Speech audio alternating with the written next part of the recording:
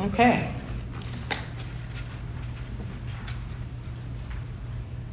Good morning, everyone. This is From Darkness to Light. It's lesson number 6. Jesus heals the 10 lepers. And this is my commentary after praying with the scripture. We all experience times of illness, whether physical, mental, or spiritual. When illness touches our lives, there are many ramifications. If we have a physical illness, we may have to endure isolation. If we have to isolate from our loved ones, we may experience depression, and it can be a never-ending cycle of darkness. Last week, we heard about Elisha healing the Aramean Naaman of leprosy. Today, we're looking at Jesus healing the 10 lepers. These two stories have a couple of similarities. One is that there is healing of leprosy, and the other is that the healings were of foreigners. As we all know, there were 10 lepers who asked Jesus to have pity on them. He tells them to go and present themselves to the priests. On the way, they were healed. One realizes it and comes back to Jesus, glorifying God in a loud voice, and fell at Jesus' feet, thanking him. Scripture makes a point of saying that the one who came back was a Samaritan. Jesus asked about the other 9 who were healed and highlights how it was the foreigner who came back to give praise to God. So 2 things come to mind for me. First,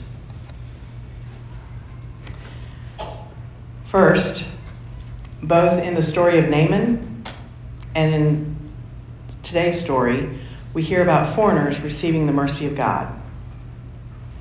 God poured out his mercy, healing, and forgiveness on non-Jews. These were not the chosen people. These were not the people who were in covenant relationship with the Lord. But these were people who sought out the Lord's mercy in faith and received it. Leprosy caused these people to be outcasts, and the Lord did take pity on these outcasts and brought them from isolation and darkness of illness into the light of the healing faith. As a Gentile, myself, I'm happy that the Lord's promise of full and abundant life and eternal life is for everyone. We just need to seek the Lord in humility and faith, ask for mercy with an expectant faith, and open our hearts to receive.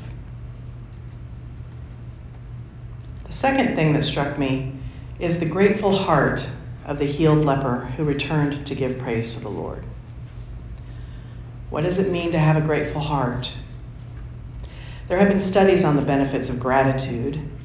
If we practice gratitude, we have improved sleep quality, improved emotional regulation, increased feelings of happiness and positive mood. We have hope for the future. We have a reduction of stress, burnout, and symptoms of post-traumatic stress disorder. And we have increased resilience. I thought about this and realized that when I have a good night's sleep, I am a much better person in treating others with kindness, patience, generosity, and love. Emotional regulation sounds to me like peace. Feelings of happiness and positive mood sounds like joy. Hope for the future is all about faith. If having a grateful heart reduces stress and burnout and increases resilience, I would probably be gentler with others and maintain a self-controlled life. Love, joy, peace, patience, kindness, generosity, faithfulness, gentleness, self-control are all fruits of the Holy Spirit. Recognizing and being grateful for the mercy of our God opens our hearts and makes room for the Holy Spirit. If we live life in the Holy Spirit. Those who interact with us will experience these fruits of the Holy Spirit. As you know, my father passed away recently, and my sisters and I have been writing thank you notes to those who sent flowers, mass cards, donations, and so on. Grief is an interesting process, painful, but I'm learning things about myself and about grief that I never knew. For me, I'm grateful for the flowers, the mass cards, and the donations, but the thing that surprised me is how grateful I am for those who showed up at the funeral or just showed up in general. I think showing up is important. Just being there for someone is important. You don't have to say anything. Just showing up says it all. Those who came to the funeral got to hear about my dad and what a wonderful husband and father and gentleman he was.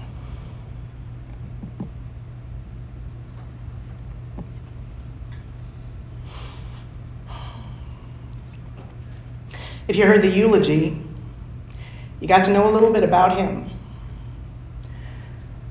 But now, you know a little bit more about me because I'm my father's daughter.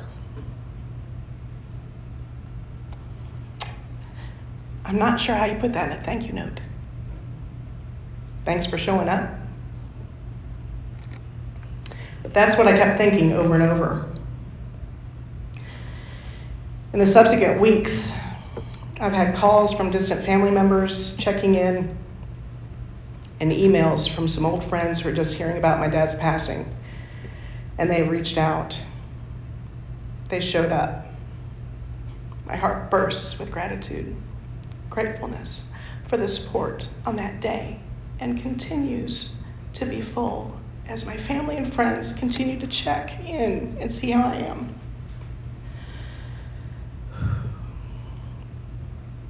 Do you think Jesus felt the same way when the one leper showed back up, praising God in a loud voice? And what about the normal times in life? Do I walk around bursting with gratefulness to the Lord? I wish I could say that I do. I definitely have to work on this. I want those in my life to receive love, joy, peace, patience, kindness, generosity, faithfulness, gentleness, and self-control from me. There's a gratitude app on my phone that prompts me to journal daily about what I'm grateful for.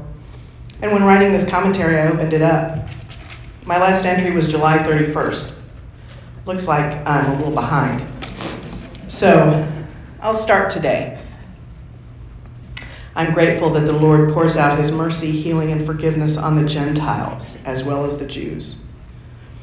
I'm grateful for the leper who was living in darkness, boldly crying out to Jesus for mercy, was healed, and demonstrated what it means to have a grateful heart for receiving the light that Jesus brought to his life. I learned from him today that it is important to recognize how the Lord always shows up and blesses my life. Let us pray. Lord Jesus, we give you thanks and praise for today, for the reality that you show up in our lives every moment, that you are there no matter what we go through, and that through communion, we are all connected in you.